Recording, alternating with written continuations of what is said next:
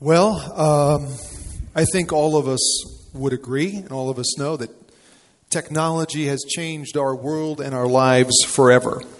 And while our phones may be smart, the question is, do they make us smarter by using them? And the answer to that is debatable based on that video we just saw. But here's one fact that is not. Our use of technology has impacted all of us in terms of memory.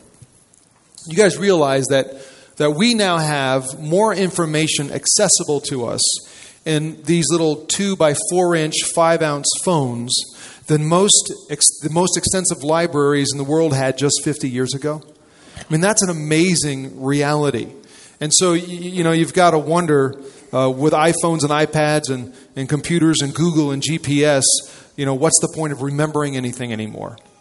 A study done back in 2007 by a neuropsychologist at Trinity College in Dublin, Ireland, found that 1/3 of Brits under the age of 30 can't remember their own phone number without pulling it up on their handset. The same study found 30% of adults can't remember the birthdays of more than 3 immediate family members. Now, I don't know how Americans stack up to those kind of surveys or statistics, but for me, man, I don't really care so much that we can't, or maybe more accurately, we don't remember phone numbers and birthdays anymore. But I am interested in how our technological dependency affects our minds and our souls. Back in March of this year, the lead article in Wired magazine, I don't know if any of you read it, it's sort of a techie magazine. It tracks cultural trends and those kind of things. Well, the lead article in the March issue was about the development of a pill that can help erase memories. And while I find that fascinating and the implications of that intriguing, frankly, I'd rather hear about a pill that I could take to help me increase my memory, because I can't recall where I put my house keys half the time. You know what I'm saying? Well, a guy named Josh Foer is a guy who had a very similar problem, average memory, lost his car keys all the time. But he has written a New York Times bestseller entitled Moonwalking with Einstein. Anybody read it? Moonwalking with Einstein. It chronicles his amazing story. As a freelance journalist back in 2005, he was looking to write an article of interest for a magazine and decided to cover the USA Memory Championships in New York City. And so he went, and he was just in awe of these competitors who were able to memorize vast amounts of information very, very quickly, and then nearly flawlessly, recall all of it. And so he considered them, he was in awe, he considered them just brilliant savants, geniuses. But when he started interviewing them for the article, they all insisted they were not geniuses. In fact, one of the champions told Foer that anybody could do this. He said, look, anybody can do this. The brain is like a muscle. It just needs to be exercised. And he told Joshua, he said, look, if you spend time with me, I'll prove it to you. And so Joshua Foer took the challenge. 12 months later, went back to the U.S. Championships and won. And then he went on to, I think he took 10th in the World Memory Championship. So it's just a crazy story.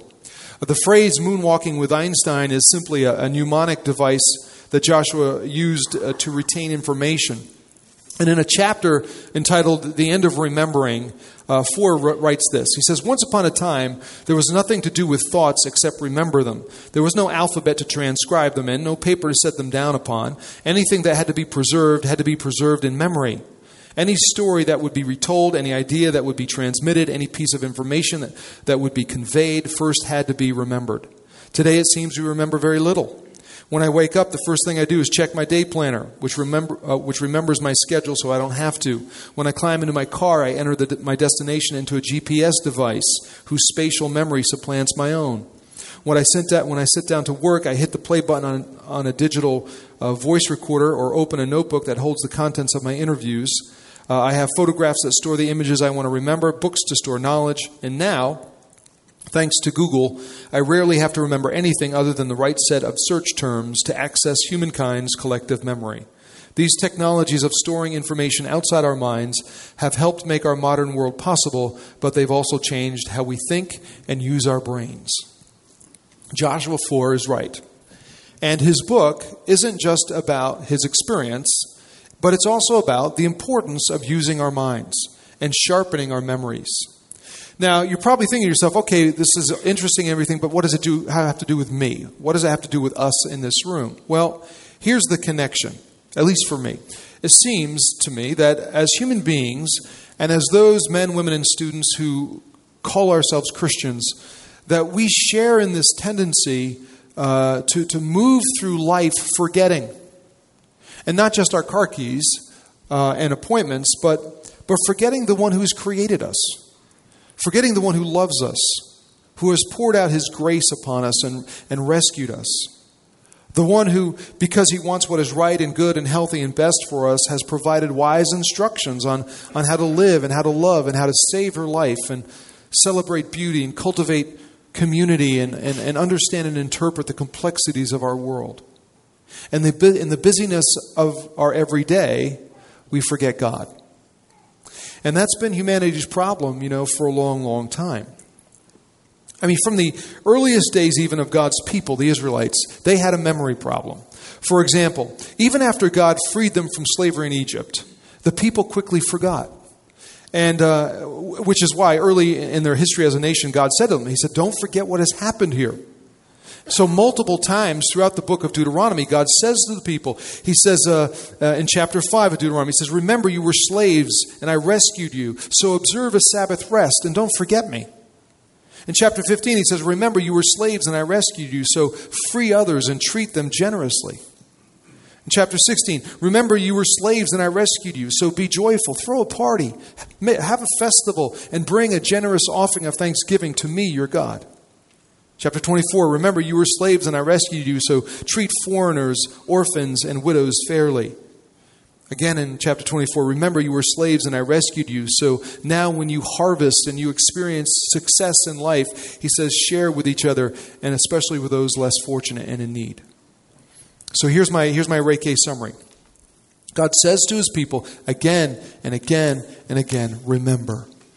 Remember my goodness. Remember my love, remember my grace, remember my rescue, because when you do, it will impact the way you live.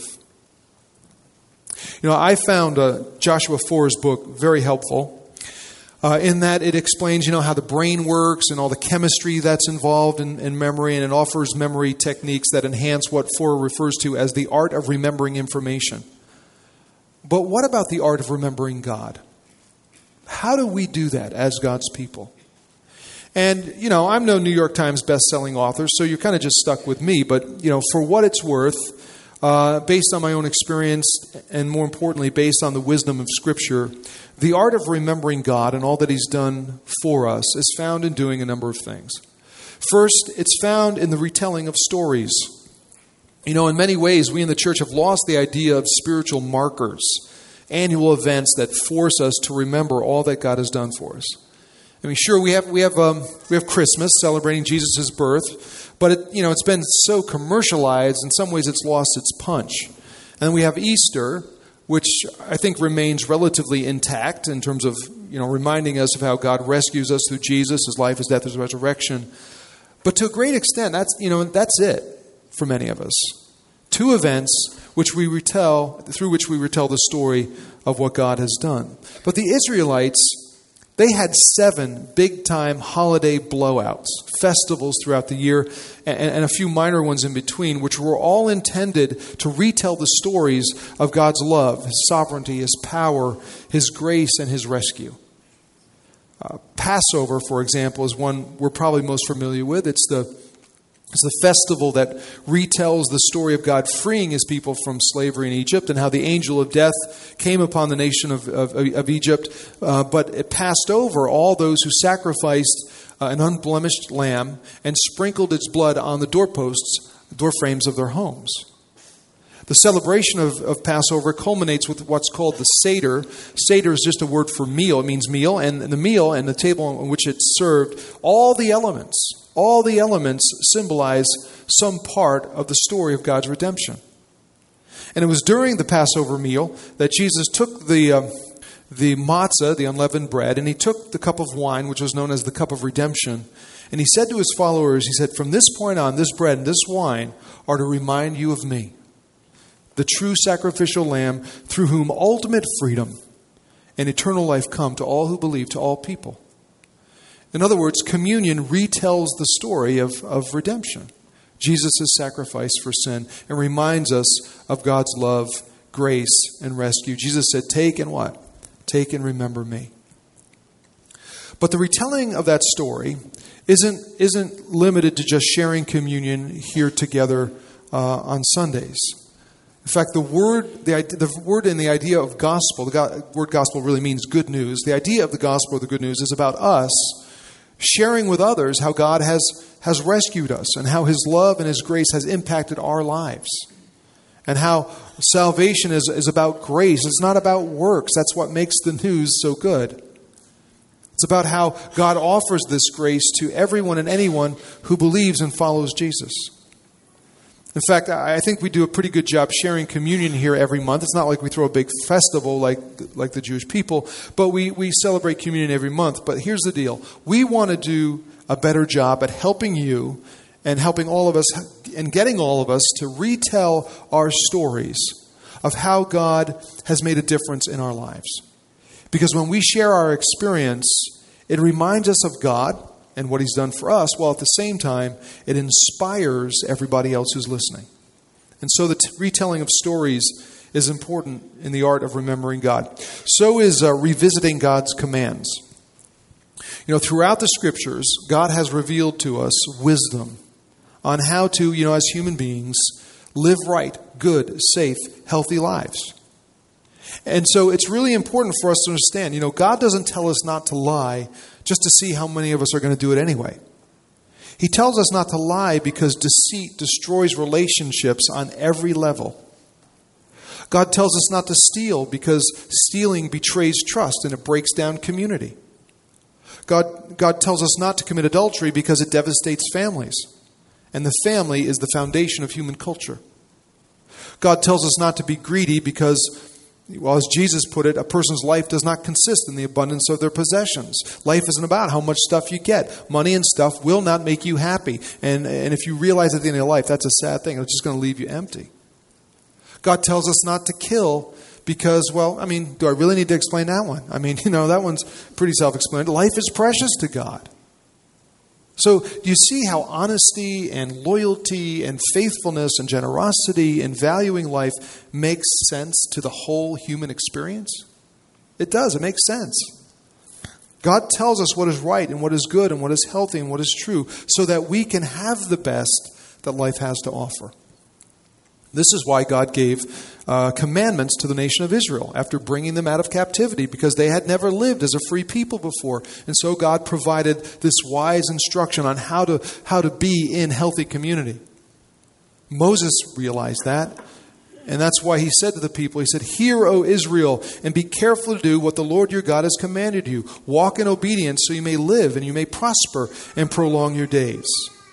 The Lord our God, the Lord is one. Love the Lord your God with all your heart and with all your soul and with all your strength. These commandments are to be on your hearts. Impress them on your children. Talk about them when you sit at home, when you walk along the road, when you lie down, and when you get up." Translation: love God. Revisit His commands as much and as often as possible. Because you cannot obey what you do not know. You can't apply wisdom you do not possess. Moses says, revisit these things with one another. Teach them to your kids. Talk about them with your family. Discuss them with your friends. Do it at night. Do it in the morning. Do it in large groups. Do it in small groups. Do it every day as you walk through life. You see, revisiting the teachings of Scripture helps us remember God and that He loves us and that He wants what's best for us. And He's told us the truth on how to experience those things. And this is why the Apostle Peter, when he writes the early church, he writes to Christians, and he says, "Look, I will always remind you of these things, even though you know them and are firmly established in the truth you have. I think it's right to refresh your memory as long as I live. And I will make every effort to see that after my departure," and he's talking about his death, he says, "after my death, you will always be able to remember these things." You know what? I'm with Peter on this one. And I make this commitment.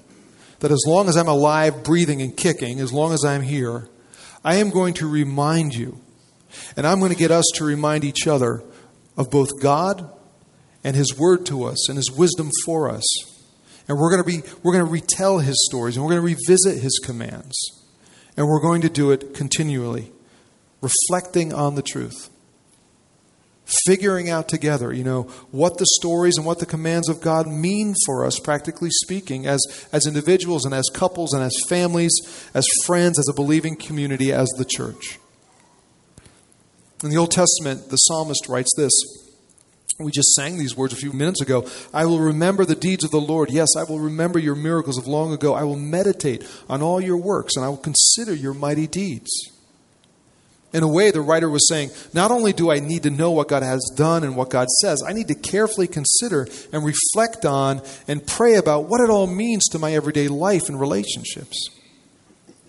Now, you may not realize this, but in Scripture, the idea of reflection, sometimes we use the word meditation, they really mean the same thing, but the idea of meditation in Scripture represents two spiritual disciplines in one. It's the combination of study and prayer. Now, for many of us, if we do read and study Scripture, we do it, and then we kind of close the Scriptures and we move on to a list of things we want to pray for, pray about. And so prayer gets kind of detached from the truth we just studied. But the biblical idea of reflection includes praying the truth that you just studied, praying it deep into your soul until it catches fire. And by catching fire, I mean until it makes all sorts of personal connections with you, in such a way that it begins to shape your thinking, and it moves your emotions, and it changes your actions. Reflection is studying God's Word, considering its application, and praying through truth personally. The closest analogy I can think of is the way a person reads a love letter. When my wife and I were dating, she was in Boston at school, Boston University. I was in New Jersey, and we would write each other letters and send cards. And one time she sent me a card, had a little mouse on the front, and he was dressed like a man, and he had a hat on, all kinds of stuff. And the mouse had an olive. And so I opened, it didn't say anything, opened it up on the inside, it said, "Olive you." Okay? I didn't get it. See, this is a true story. This is absolutely true. I'm like, what? So I took it to my friends at school. When I was at college, I took my friends and said, why is this girl, sending me a card with a rat holding an olive? And they looked and said, "Olive, you knucklehead. She's saying she loves you." I'm like, what? Olive you, I love you? I'm like, oh, well, that's a good thing. That's good. So, but, that's not how most people deal with love letters or love cards, right? What happens when you get a love letter? You rip it open and you begin to weigh every single word. Yeah? And you don't say, "Yeah, I knew that." Instead, you begin to ask, what does he or she mean by this? Or what do they mean by that? And you don't just read it for information, but you pore over it because you want to know what lies deep within the clauses and the phrases. Most importantly, you want to know the person who wrote it. You want their words to sink in and to form you, to form your thoughts, your feelings, your actions, and your response. And I think it's this idea of reflection as it relates to Scripture that Paul had in mind when he wrote to Christians in the church. He says, brothers and sisters, he says, whatever is true, whatever is noble, whatever is right, whatever is pure, whatever is lovely, whatever is admirable, if anything is excellent or praiseworthy, think about such things. He says, well, whatever you have learned or received or heard from me or seen in me, put it into practice. So my question is, how are you doing with this whole reflection thing? Study, application, prayer. How are you doing with all that? Last February, we conducted what we called a spiritual life survey across the church. We had 500 or so people participate in it. And one of the things that we found through that survey is that 14% of you who took the survey said you feel stalled in your spiritual life. You feel kind of stuck. You feel dry spiritually speaking. And when you were asked why, you identified the problem as a lack of spiritual discipline. Very little Bible study, prayer, or involvement in small groups or anything like that. And when you were asked what was keeping you from those things, either you said you were letting other activities take precedent, or there was a lack of accountability, no one was holding you to it, or you had conflicting responsibilities. What those responses seem to indicate to me is that busyness is a huge challenge for us here in the burbs. I.e., choosing activities other than spiritually oriented ones is an obstacle to personal spiritual growth and vitality. In the busyness of the everyday, we forget God. Or we just put Him on the back burner. And then we dry up. Let me tell you something. 1 hour on Sunday morning, if 1 hour on Sunday morning is the only time you're reflecting on Scripture and praying and revisiting commands and retelling stories, that's a problem. It's a problem. That's only 1 hour out of 168 hours a week. It's not enough to maintain a healthy, spiritually vital life. It's just not. In addition to the Sunday morning experience, we all need other times, other places, smaller communities to practice the spiritual discipline of scriptural reflection and prayer. And so this year, our staff and our leaders are committed to helping establish and helping you find those places and those people with whom you can meet more regularly with outside of Sunday morning to study and to pray and to talk and to hold each other accountable. In short, to revitalize and keep your life, spiritual life, vital. And to push you and to spur you on to spiritual growth. And I say regularly because I think one final aspect of the whole art of remembering God is doing things over and over again. It's repeating the truth. Repeating it to ourselves, repeating it to one another, going over God's Word in private devotion, going over it again with another person or in a small group of people, and interacting on it. Repetition is a key element in learning. And that's not a new discovery. Even the writers of Scripture recognize that. You know, a number of years ago, we sang a song one Sunday in which the phrase, "His love endures forever," is repeated a few times.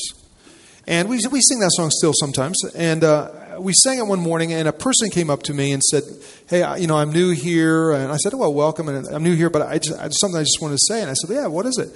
"I don't think your song choices are too good." And I'm like, "Really?" "Yeah." "Well, why do you think that?" "Well, they're too simplistic and too repetitive." And I said, "Oh, you mean like the song we just sang a little earlier in the service?" "Yes." "You mean like the one that repeats the phrase, 'His love endures forever'?" "Yeah, that one." I said, "Oh, well, I got to tell you, I disagree with you about it being too simplistic and repetitive, because it comes directly out of Psalm 136, in which the author repeats that very phrase, 'His love endures forever,' 26 times in 26 verses. So if it's good enough for the psalmist, it's good enough for us." But the point being, even the psalmist understood that repetition helps cement truth into our minds. And so I think repetition is good. I think memorizing Scripture is a good thing. And that happens, sometimes when we're reading it and studying it with others, and we're poring over it, we begin to memorize it, and that's a really good thing. The psalmist writes, "Blessed are those who walk according to the law of the Lord, who keep His statutes and who seek Him with all their heart. They do no wrong, but follow His ways. How can a young person stay on the path of purity? By living according to your word. I seek you with all my heart. Do not let me stray from your commands. I have hidden your word in my heart, that I might not sin against you." And that idea of hiding God's word in my heart is the idea of knowing, repeating, and literally memorizing God's truth, so that when we're faced with difficulties or pain in life, or faced with choosing between right and wrong, or something that's healthy or unhealthy, God's word comes to mind and informs our thoughts, our feelings, and hopefully our decisions. Dallas Willard is professor of philosophy at the University of Southern California. Is viewed as an expert on spiritual growth and maturity and formation. And he says this. He says, "Bible memorization is absolutely fundamental to spiritual formation. If I had to choose between all the disciplines of the spiritual life, I'd choose Bible memorization, because it's a fundamental way of filling our minds with what it needs. This book of the law shall not depart out of your mouth." That's where you need it. How does it get in your mouth? Memorization. Now, I think if we're honest, for most of us, we'll admit that the thought of memorizing Scripture is intimidating. I mean, it is for me. And if you're like me, you're going to say, "Well, I can't do that. I'm not a good memorizer, But here's the thing. No one's suggesting you run out and memorize the book of Leviticus. All right? Okay? No one's saying you got to go out and memorize big chunks of text, big chunks of Scripture. I think it's more than appropriate to start small. Here's a Scripture verse to work on. John 11:35, Jesus wept. You say, that's not going to be very helpful. Sure it will be. How can it be helpful? Why did he weep? He wept because his friend Lazarus had died. And Jesus was grieving the loss of a friend, but even beyond that, Jesus was grieving the reality of what sin has done to our world. It brings death, and it brings pain, and it brings brokenness. And he was weeping over that. Here's another verse. John 3:30. He must become greater. I must become less. Spoken by John the Baptist, Jesus' cousin, who Jesus said was the greatest man ever born among women, Jesus said about him. But John said, I'm not that great. Jesus needs to be first in my life. It was a statement of utter humility. It's a good thing for us to remember. That's one of the first verses I ever memorized. He must become greater, I must become less. And there are a lot of other verses that are easy to memorize, but it's just about repetition. And we don't memorize so we can win Bible Jeopardy. We don't do it so we can spew out verses at people who we either want to impress, proselytize, or correct. We don't memorize Scripture as a way to gain favor with God. Really, we memorize Scripture for, in some ways, selfish reasons. We do it for ourselves, for our own personal relationship with God, that we might know Him more intimately and gain His wisdom and on how to understand and deal safely with the complexities of life. Trust me on this. In an age and culture where many of us have Scripture apps on our iPhones and Bible programs on our computers, the reality is this: that iPhone won't buzz in your pocket when your life is falling apart. And your laptop won't spontaneously open to specific words of Jesus that you may need to hear at any given moment or in any particular situation. But if you consistently study and repeat God's Word and hide His Word in your heart and in your mind, when you need it, it's going to be there. It's going to be there. No powering up, no longing on necessary. Now, one of the things that has really stuck with me after reading Joshua 4's book is that the brain is like a muscle, he said. Like a muscle that needs to be exercised. So here's the deal. Moonwalking with God is a study series all about the art of remembering who God is and what He's done for us. And so over the next several weeks of the summer, we're going to repeat, we're going to revisit, we're going to retell, we're going to reflect on some Old Testament texts and Old Testament stories that are just way too good, way too important, way too meaningful, way too relevant and practical for us not to know or remember. Because in terms of everyday practicality, the way I see it is, if I lose my car keys, I can live without them. But if I forget my God, my life is lost. King David felt the same way, which is why he wrote this song and said this in Psalm 103. He said, "Bless the Lord, O my soul, all my inmost being. Praise His holy name, and forget not all His benefits." Let's pray.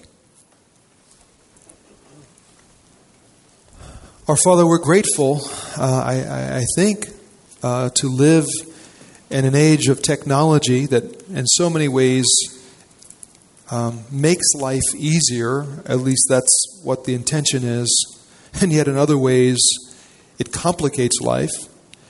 And in some ways, it lessens our own humanness.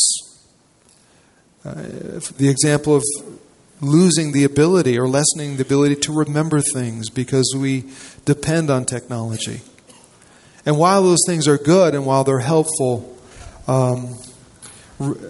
remembering you is not about laptops and it's not about iPhones.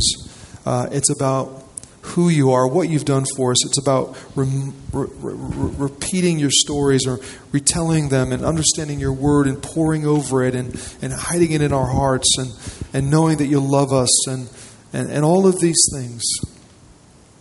And I pray, Lord, that you would help us as your people, as you've called your people from long ago to remember you, your goodness, your grace, your love, your rescue, that we might not forget your benefits to us. And so, Lord, we remember you this morning, and we cry out to you, our God, in love and worship. In Jesus' name we pray. Amen.